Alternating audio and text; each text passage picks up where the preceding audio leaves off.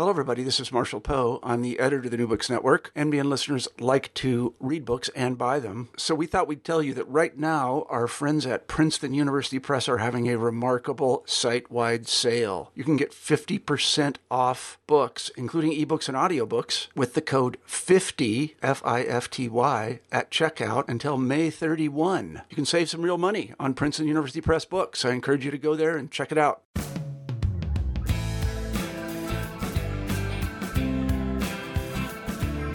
Walk around New York and take a close look at the architecture.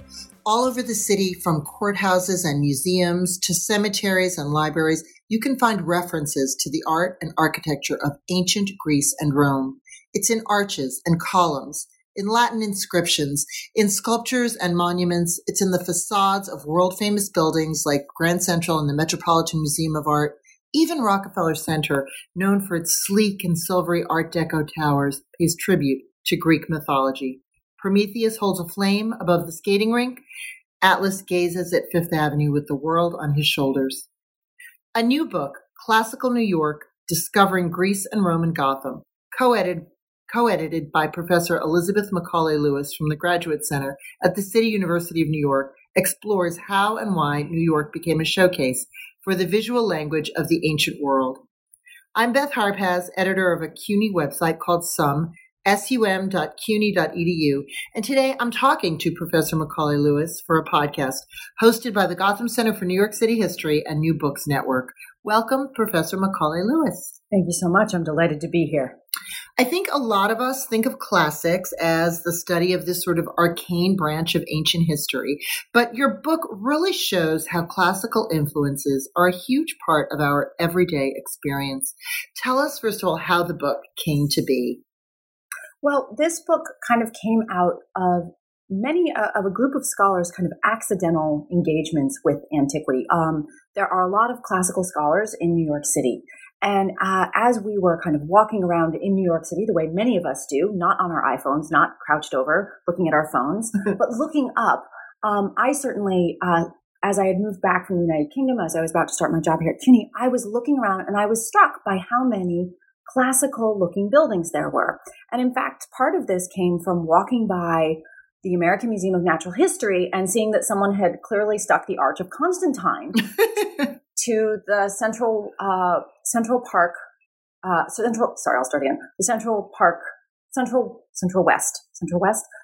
West Park facade of the museum, which was so surprising to me because it was clearly Teddy Roosevelt, Lewis and Clark, Boone, and Audubon, where there should have been Dacians and Trajan or Constantine. And so it was really confusing to me. But then I started to realize that this was a big part of New York City.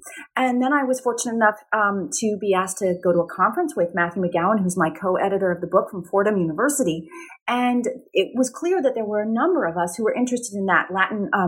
Matthew works on Latin inscriptions all over New York City. Mm-hmm. And so why there are these inscribed words, both in English and in Latin and in other languages all over New York. And why even are the dates of the buildings in Roman numerals? I mean, if you can't help but see that there's, MDCVIII or whatever, in the base stone of, a building on practically every block in New York City. I mean, as a child walking around before you learn Roman numerals, and I don't even know if kids learn those anymore, you're like, what is that? What are all those letters? Like, why didn't they just say 1899 or whatever? Well, part of that comes from the moment in which many of those buildings were erected. Many of them were built in the 1880s, 1890s, and in the start of the 20th century. And at that point, the Latin language and classical culture were really seen to be the apex of kind of culture and the kind of root of European civilization, but also of American civilization, because America really saw itself through a European lens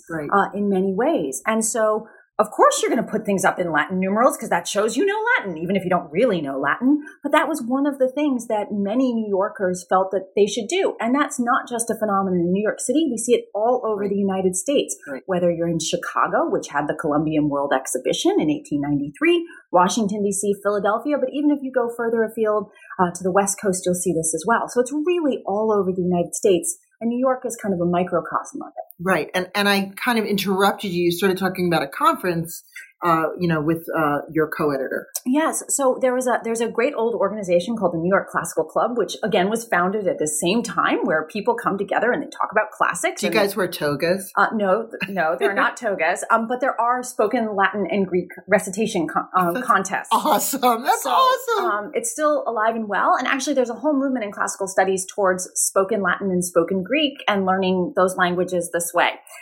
Which I don't really work on, but it's a kind of interesting phenomenon that's developing right now. But this conference, which Matthew organized, was a wonderful engagement. We had scholars from all different backgrounds and training, classicists, architectural historians, philologists, who were all interested in how New Yorkers saw antiquity as a reference point, a very fluid and flexible reference point from which ancient Greece could be pulled out. Ideals of democracy, ideals of empire, luxury, funereal ideas could all be brought together and then reutilized and repurposed for New York City as it was kind of finding its own vocabulary in terms of art, architecture, and words to express itself as a new major metropolis, as New York came into its own as a city. Mm-hmm. Mm-hmm. And that kind of leads into the next thing I wanted to ask you about. One of the most interesting aspects of the book for me was understanding in a sort of a sudden way, because I'd never really thought about it before, the intellectual and cultural rationale for integrating all of these references to the ancient world into New York City. And kind of realizing it wasn't just about aesthetics, that, this sculpture would look so pretty on this building. And it wasn't about engineering. We need an arch to hold these, this structure up. That when architects and institutions and city officials or a college president or a library founder or something, when they put a reference to ancient Rome in their building, they were saying something very specific about their purpose, their goals, their aspirations, and also about the city itself. And maybe you can kind of give us a specific example of a building, where there was this context in the minds of the builders and the designers that they wanted it to represent something. Yeah, that's a great way to say it and to raise this point that it's not just about aesthetics, it's not just engineering, but there's also significance and meaning and all of that. In many ways, we see in some of these buildings, they all come together. And it's those three elements. And a great example of that is the old Penn Station, which everyone bemoans its demise. All of us who spend any time in Penn Station agree. And just for listeners who may, be younger and maybe don't know, we all know that Penn Station is this really miserable train station. Aesthetically, logistically, it's a nightmare. But there was a Pennsylvania station that was torn down in the mid 20th century that was very beautiful. Although I lived in New York City all my life since the 1960s, I have no experience with the original Penn Station, but its destruction gave rise to the modern preservation movement in the United States. And in fact, Grand Central would have been torn down, and there were plans to tear it down. But because Pennsylvania Station had been torn down, none other than Jacqueline Kennedy, the First Lady, sort of spearheaded the movement to save Grand Central and kind of, I guess, launched the preservation movement. Yeah, I mean, there's some earlier preservation, but that is really when it gets going. And actually, mentioning Grand Central and Penn Station, we can kind of talk about them together in a way, because both of those buildings were built at almost the same time, both by different railway systems, by the Pennsylvania railroad system, and then New York Central, kind of two competing networks of getting people in and out of New York City. But both of them decided to build these very grand stations, although Grand Central Terminal is, of course, a terminus where trains stop. So I'm going to call them stations just for ease, but important because I know there are train buffs out there. Yes, who will say, don't call it Grand Central Station.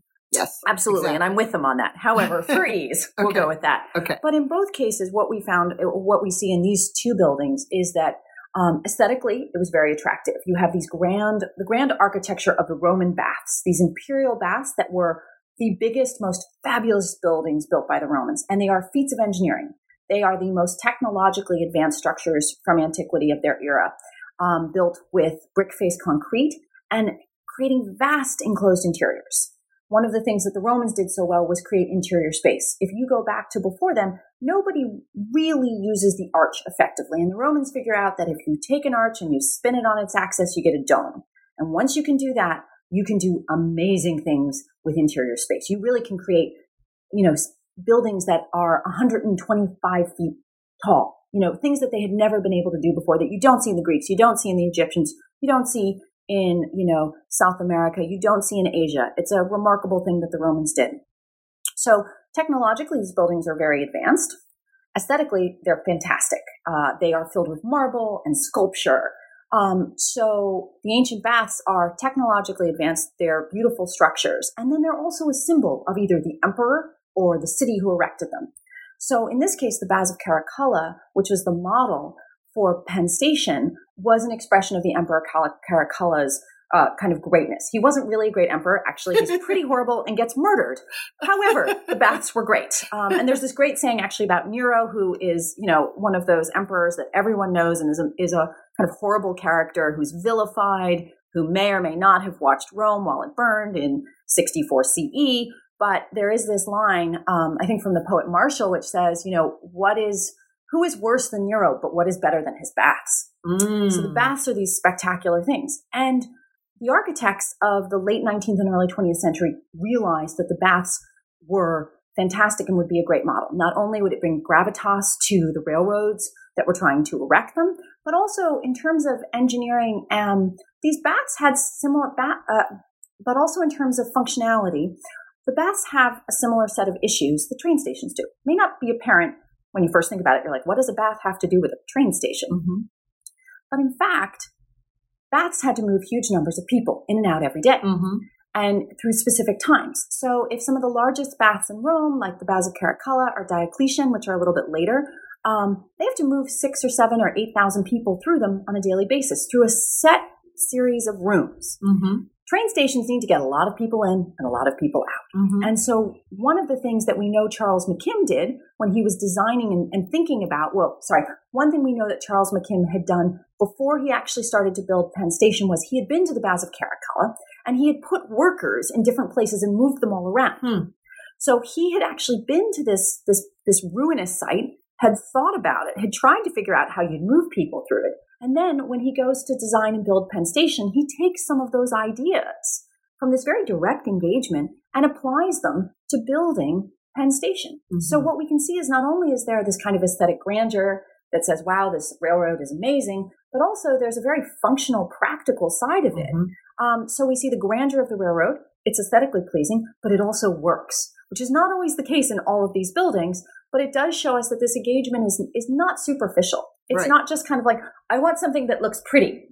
It's, I want something that's beautiful, but also something that really works and will show how good it is to take the train. It makes it glorious. It makes it an experience. And you have that experience still when you go into Grand Central today. Yes, absolutely. Where you don't have that in Penn Station. Although, who knows, with the new Penn Station that's coming, that's in the old Farley Post Office, maybe the experience will be a bit better. Right. But we'll all have to wait and see. Right. Now, in addition to editing the book, you contributed a chapter about what you say is New York's greatest forgotten architectural masterpiece. And of course, you're a professor at CUNY, and this building that you talk about happens to be on a CUNY campus, not the one you work at. But tell us the story about this forgotten architectural masterpiece and its connection to CUNY. So the building I wrote about, and this is probably my favorite building in New York City, is the Gould Memorial Library. This library was designed as the centerpiece of New York University's Uptown campus. This was built in the 1890s. And what had happened was the chancellor of New York University, Henry Mitchell McCracken, had decided that undergraduates should not spend time near Washington Square because it was far too distracting. So he decided that he would buy and create a new campus uptown. And so he bought land. Actually, it had been, I think, the Belgian ambassador's country estate or something like that, up in what is now known today as University Heights in about the 180s and 190s, up in the Bronx. And he bought this campus and he got Stanford White to design this spectacular library that looks like the Pantheon in Rome. And Stanford White, of course, was the preeminent architect of his day, right? Absolutely. And, he was the partner of Charles Follett McKim. of McKim, Mead, and White. So you can also see that the leading architects, the people who kind of the superstars, the rock stars, the starchitects, right? The starchitects of their day, were the people you would look to, and he was going to build it. He built it partially because his father had gone to NYU, and so he designed it actually free of cost. He did it out of a legacy. Nice. And this building is pretty spectacular because you go up to it and you go in and you're not quite sure what to expect. And you go in and it's exactly like it's not exactly like, but it's very similar to being like in the Pantheon in Rome. And for many in the Bronx, you can experience the Pantheon in Rome. And if any of you have seen The Greatest Showman, which is the fictionalized version of P.T. Barnum's life, there is a party scene that goes on in there. Oh, wow. So if you're looking and there's a big scene and all of the circus performers kind of burst in, that's the Gould Memorial Library. Right. And of course, let's say right now, what's the CUNY connection? And of course, the CUNY connection is this is now part of Bronx Community College. So NYU sold its NYU sold its uptown campus to CUNY via the state in the 70s when basically NYU almost went broke.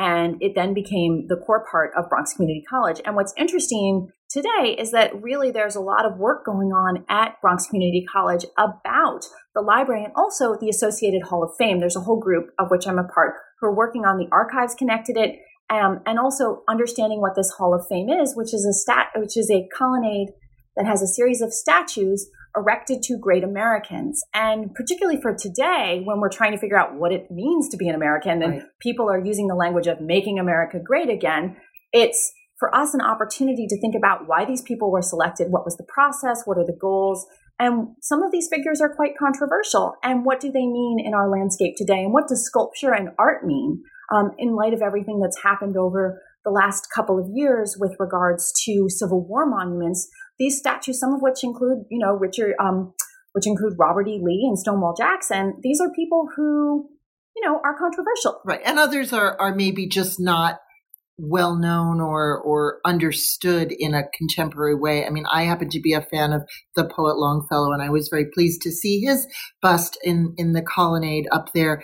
But, my 21-year-old son might know who Longfellow is, but probably wouldn't think that he deserves to be among 30 busts in this little thing. But the point is, any of us can go up to the campus at Bronx Community College, take the subway right up there, and every CUNY campus has its own personality, but this one in particular looks like an Ivy League campus. I mean, you could be on the quad at Cornell, as you're walking across the green and you behold the Gould Memorial Library with its dome, and this beautiful, this beautiful structure. So tell us more about the library and what, we talked a minute ago about not just the aesthetics of the buildings and the engineering, the design of the buildings, the logistics of the buildings, but their significance. So why did this NYU chancellor or president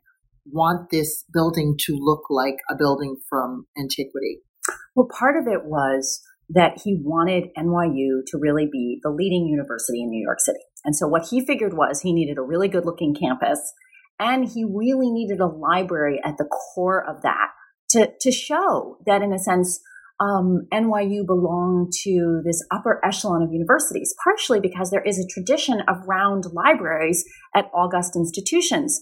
You can think of the Rotunda at the University of Virginia, and also the Radcliffe Camera at Oxford University, and the British Library, for example, the original British Library. And so because of these references, a circular structure would give a circular library would visually signify to well-educated people who might be donors and patrons of the university, that NYU belonged in that group. It helped them get, I think, money for it, which is Jay Gould, who was a famous robber baron. His daughter donated the money. But what's also interesting is that at almost the same time, Columbia University also gets a round, vaguely Pantheon-like library that Charles McKim designed for Seth Low, who was the president of Columbia. So you also start to see that these forms are also in competition. and that everybody thinks these are the things that you're supposed to have, regardless of whether or not they work well as a library. Because having spent a lot of time in round libraries, they don't work very well. Why is that? Well, certainly the Radcliffe Camera at Oxford, it's hard to get the books. The books don't fit around the sides well. Right. It's very drafty. Right. The light is difficult to deal with. Right. And so you actually sit there and you go like, well, this doesn't work really that well as a library, but it looks fantastic. And so that also speaks to, at least in this building, a kind of interesting tension between the significance of the building and its forms and the decoration, and the functionality. In the case of the Gould Memorial Library, it has all these wonderful inscriptions with names of people like Confucius or Macaulay or Horace, or all of these different scholars and poets who you should be inspired by, as well as inscriptions from Milton and the Bible, and sculptures of the muses to encourage you to learn. So there's kind of this program that also you should go in as the student, and you'll come out as one of these august learners who's going to go change the world. It just might be kind of cold and not so easy to read in the library. But we won't let that get in the way of anyone's education. All right. Let's deconstruct one or two famous places that our listeners might be familiar with, and maybe you can give us a few things to look for next time we're there. We haven't talked about the New York Public Library, and when it's so beautifully lit in the evenings now. The building that we're recording this podcast in is right on Fifth Avenue, and if we just walk, 7 or 8 blocks uptown, we walk right past the New York Public Library, and I mean it is such a grand and beautiful building as you walk past it, and has sort of gentle glow from within, and the columns, and the I don't know the right word for it, but the overhanging structure, the horizontal over. It's absolutely beautiful. Tell us how is it? What is the reference there to antiquity, and kind of what was the context for deciding that this building would be the library for New York City at the moment that they came upon this design? Well, so of course, the main branch of the New York Public Library, today known as the Stephen Schwarzman Building, was formed out of 3 collections: the Lenox Collection, the Astor Collection, and then an endowment from Samuel Tilden. And the 2 libraries were kind of separate. And there was this movement in the kind of all through the progressive era that there should be public libraries and they should be accessible, because this is how you have an informed public. And an informed public was one of the reasons why people build all these sculptures, and buildings like this, because they want people to have access to knowledge, but also to have these buildings inspire and bring people up. This is part of the City Beautiful movement and the idea that urban form can make people and better citizens and more engaged. So it partially comes from that. But then also, if you're going to have those ideas, they need to take architectural form. And so the main way when you go into the entrance of New York Public Library on Fifth Avenue is through basically these 3 grand arches, and it evokes a Roman triumphal arch. And if you look at the top, there are sculptures of personifications, and then there are inscriptions. They're not written in Latin, but they're written in English using actually probably the font that came from the Forum of Trajan. Wow. Because actually we know Stanford White used that one a lot, but it's one that everybody seems to use. It's very consistent. It's very clear, but it's also very grand. And what's interesting here is that we see those inscriptions, and we can read. We see that Lenox and Astor donated the books and that Samuel Tilden gave the money. And so it also reminds us that education is valued, and you need a grand architecture to express that, to go into it, and then to be awed and inspired as you go in, and then you can be inspired to learn. So part of that is that facade has to articulate and announce this to everybody. And being by such a big, grand building, you would pay attention if you were walking by. And you would say, oh, wow, I can go in there. I'm a citizen. At the same time, Andrew Carnegie was sponsoring libraries all over New York City because he was a great reader, and really felt that was very important. Now, there's one other thing that's really interesting about the New York Public Library site that not everybody knows. It sits on the old distributing reservoir for the Croydon Aqueduct system. And that building was built like an Egyptian temple.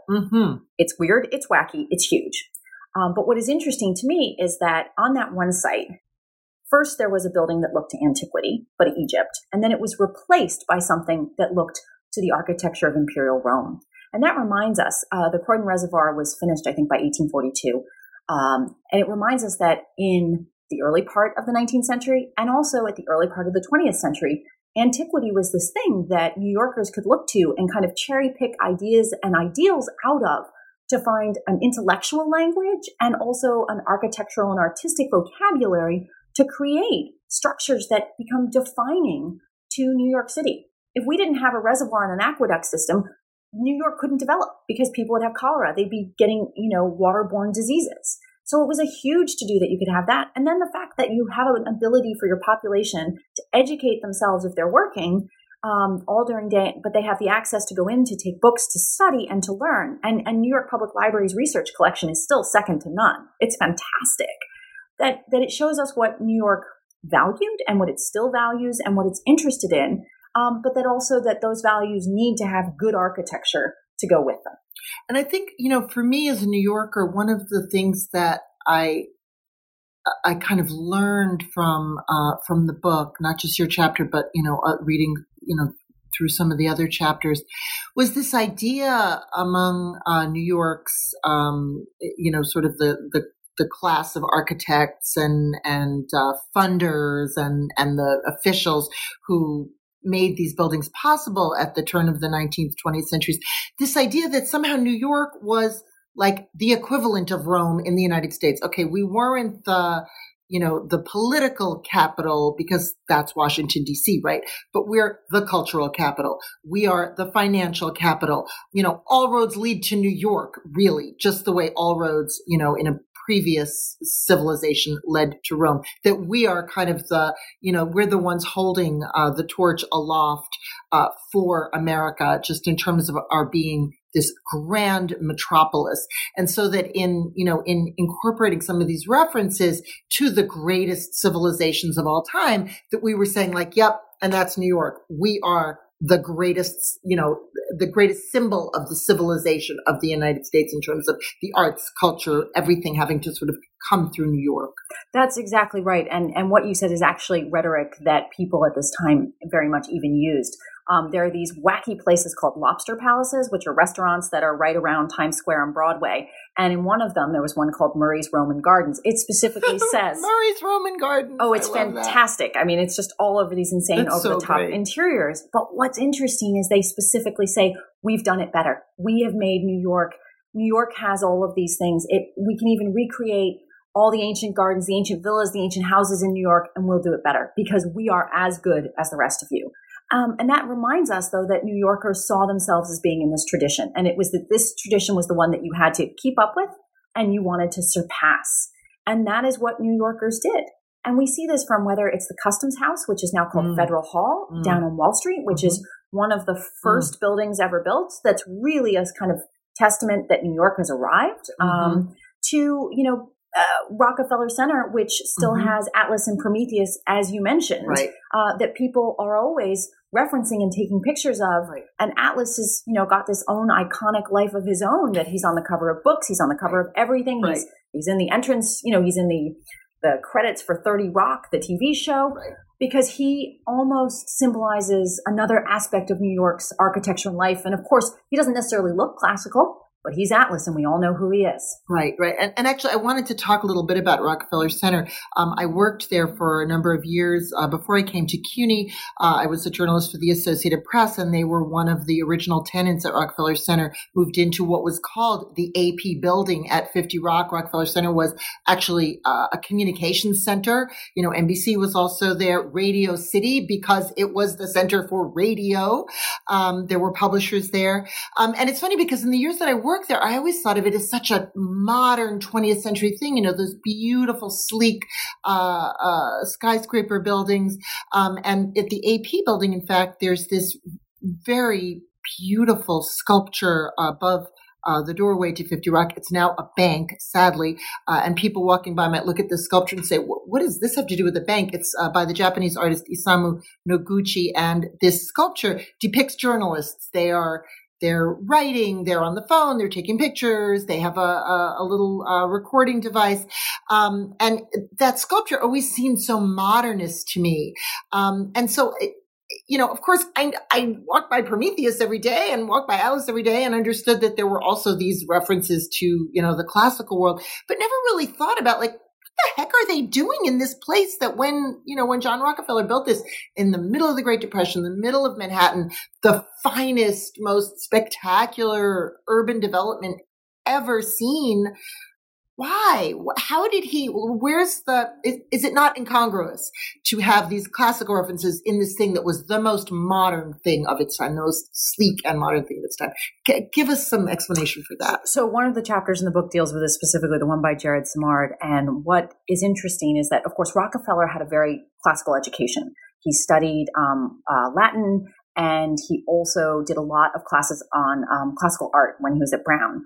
But what was interesting to him, or what we might see is interesting about certainly Prometheus and Atlas, is that they're minor myths. They're not ones in antiquity that are big. Really? Yes. It's always a surprise to everyone. That is really surprising. Because we all know about Prometheus. Right. But now Prometheus is interesting because he brings fire, right? Right. Fire is technology. Right. So one of the things that you could see, and this is kind of the argument that Jared makes, is that Rockefeller Center is all about technology. Right. It's about new ideas. It's about new forms of communication. Right. So rather than, the Greek gods hate Prometheus because he gave humans something that, only the gods have. Wow. But if you look at it as another way, That's which cool. is that Prometheus brought something we needed. Well, Rockefeller is bringing radio, technology, all of these things, as well as jobs and things like that at that moment, that maybe there's that reference there. So it's a more positive way of looking at Prometheus. Also, it's interesting if you look at Prometheus, he looks very classical. When you get to Atlas, Atlas is in the modern world. He is highly muscular. He looks Art Deco. He looks like he could be a modernist creation. He's not what you expect from really a classical form. But also, if we think about what Atlas is doing, he has the weight of the world, actually the Armosphere, I believe is what it is, on his shoulders. And in many ways, perhaps that's what Rockefeller and the whole organization felt. They were lifting up and supporting New York at that very moment. Wow. I mean, if you think about building Rockefeller Center in the Great Depression, Right. and he had to build it partially because he got settled with, he had to rent the land from Columbia, because originally it was going to be the site of an opera house, and he got stuck with this land. He employed huge numbers of people who then, as a result, fed, large portions of Right. New York. New York was able to survive because he built this building. Right. So I think those two sculptures in and of themselves speak to how Rockefeller may have seen himself, but also how myth translates into the modern world. Mm-hmm. Now, you were saying that there are journalists, but if you go around, and I recommend you should go around looking at all of the entrances, you will find, Mercury or Hermes, depending on which way you want to call him, who is the god of travelers, the god of messengers, also stuck up there. Right. So with some of the other buildings, like there was the British building and the International building, they were also designed to encourage trade with with European countries and other countries like that. So as a result, there's also this trade dynamic, which is central to that, and the economics of the location too. So we can see where the art program, which, really needs more studying and more work on, was really quite sophisticated. And this shouldn't be surprising because also Rockefeller's wife, Abby, was central to getting the Museum of Modern Art set up. Which is 2 blocks away, by the way. So the other thing is we can really, it helps us to understand how core the Rockefellers were to creating some of the cultural institutions that we take for granted, but also for really shaping some of our perception of these myths and the way that we look at our own city. Right. Very, very, very well put. All right. Give me maybe another hidden gem or two. I mean, we talked about the Gold Memorial Library being a kind of a hidden masterpiece in New York City, a place that really shows off some classical influence in New York City, but maybe a place that the average person, even if they live here, has never seen, or if they've been there, maybe they haven't looked at it with an eye to the classics. Well, so one example I would say, and I'm gonna take us off Manhattan, Okay. Because it's easy to get stuck in Manhattan. Yeah. And I'm going to take us for a moment, even though this isn't in the book, but I think everyone should get on the Staten Island ferry. Okay. And go to Snug Harbor. Okay. That is another example of these beautiful Greek Revival buildings. It's on the North Shore of Staten Island. It was a retirement community. It was set up for retired sailors. Mm-hmm. And these are these spectacular Greek Revival buildings. So it looks like there are 5 Greek temples all in a row. Wow. And so it was a dormitory, and there were public halls, and it's now there's a kind of public park and botanical gardens. It's a cultural center. It's a cultural center there now. But that's one thing people don't think about. Right. Or have ever seen. Right. And that's probably, in terms of a group of buildings, the best example of Greek Revival architecture in the United States. And Incredible. It's just across on the Staten Island Ferry. Yeah. And who created it? So it was created by, goodness, now I can't remember his name. So this may not be the best one to do. I can't remember his name. It was created by a retired merchant who felt that everyone who had sailed around and had been involved in trade, and of course trade was critical to the U.S., to New York City. New York City was the biggest harbor on the East Coast, that they should have a retirement place. So he had a large amount of land right by Washington Square, and eventually they sold the land there and used that as the endowment to support Snug Harbor. Okay. So Snug Harbor, I think he felt that people should have a good place to retire. Yeah. And so aesthetically, it was just... it's a kind of combination of two things, probably. The first thing is, at that time, Greek Revival was very popular because it seemed to embody the ideals of the new nation, Greek democracy. In the 1820s, the Greeks had fought for independence, and so many Americans either financially supported that movement or felt a kinship with the Greeks who were fighting the Ottoman Turks. But also that was architecture that was used in the domestic sphere. So if you walk along the north side of Washington Square Park, you will see wonderful brick townhouses with lovely little porticos, and they're Ionic and they're Doric columns. Right. And that was part of the language of the domestic sphere, but it was also the language of public architecture, like the Customs House or Federal Hall today. And so perhaps this is kind of a merging of those two ideas in that you have a space that kind of shows off someone's virtue and kindness by creating a retirement community, but it's also domestic architecture. So you can kind of bring those two ideals together. So that's one place you can see it. And I think the other place that's great to go see stuff is the Soldiers and Sailors Memorial Arch that is in Brooklyn, that is right by the entrance to Prospect Park and Brooklyn Public Library. Right, Grand Army Plaza. Yeah, and the train goes right there. The 2-3 train goes right there. But that's an interesting monument because it doesn't celebrate the great men. It's really designed to celebrate the individuals who were the veterans from the Civil War. The people. And if you look at the sculptural groups, which show basically the Army and the Navy with the genius of patriotism, they're all normal soldiers. And Grant and Lincoln are only inside. Oh, that's neat. They're in two bas reliefs underneath the central arch. So they're secondary to the average soldier who would have fought, or the average sailor who would have fought. And I think that's a really interesting monument to look at because it reminds us that, and that was paid for by Brooklyn before it became part of Manhattan. It was paid for by the city.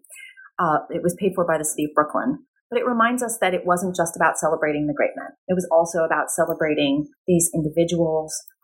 You'll see that if you walk around there are little round rolls that show the different insignias from some of the different regiments who fought. Interesting. And part of this comes out of many of those veterans were starting to pass away at this point in time, but people wanted to remember their regiments, their families. And so this monument was focused on the collective rather than the individual. Wow. Well, that's cool. That's cool. And of course, it remains a sort of a central plaza in Brooklyn. A number of neighborhoods kind of connect right there. A number of institutions, the public library is right there. Just up the street is the Brooklyn Museum and the Botanical Garden. Prospect Park is right there. And it connects to Union Street. Of course, the Union Army prevailed in the Civil War. So it all tells a very grand story about history and cultural institutions and kind of I think the coming of age of Brooklyn in the late 19th century. So that's a neat place to go and look at it, and it's so beautiful. Just across the street, you get this incredible view of how grand and enormous it is. So that's a good one. That's definitely a good one. All right. I've been speaking with Elizabeth Macaulay Lewis, a professor at the Graduate Center of the City University of New York, about her book, Classical New York, Discovering Greece and Rome in Gotham. Thank you, Professor Macaulay Lewis. It was a pleasure to be here. Thank you so much. I hope everyone checks out the website, and I hope you enjoy the podcast. Thank you. And I'm Beth Harpaz, editor of the CUNY website, sum.cuny.edu, signing off for the Gotham Center for New York City History and New Books Network.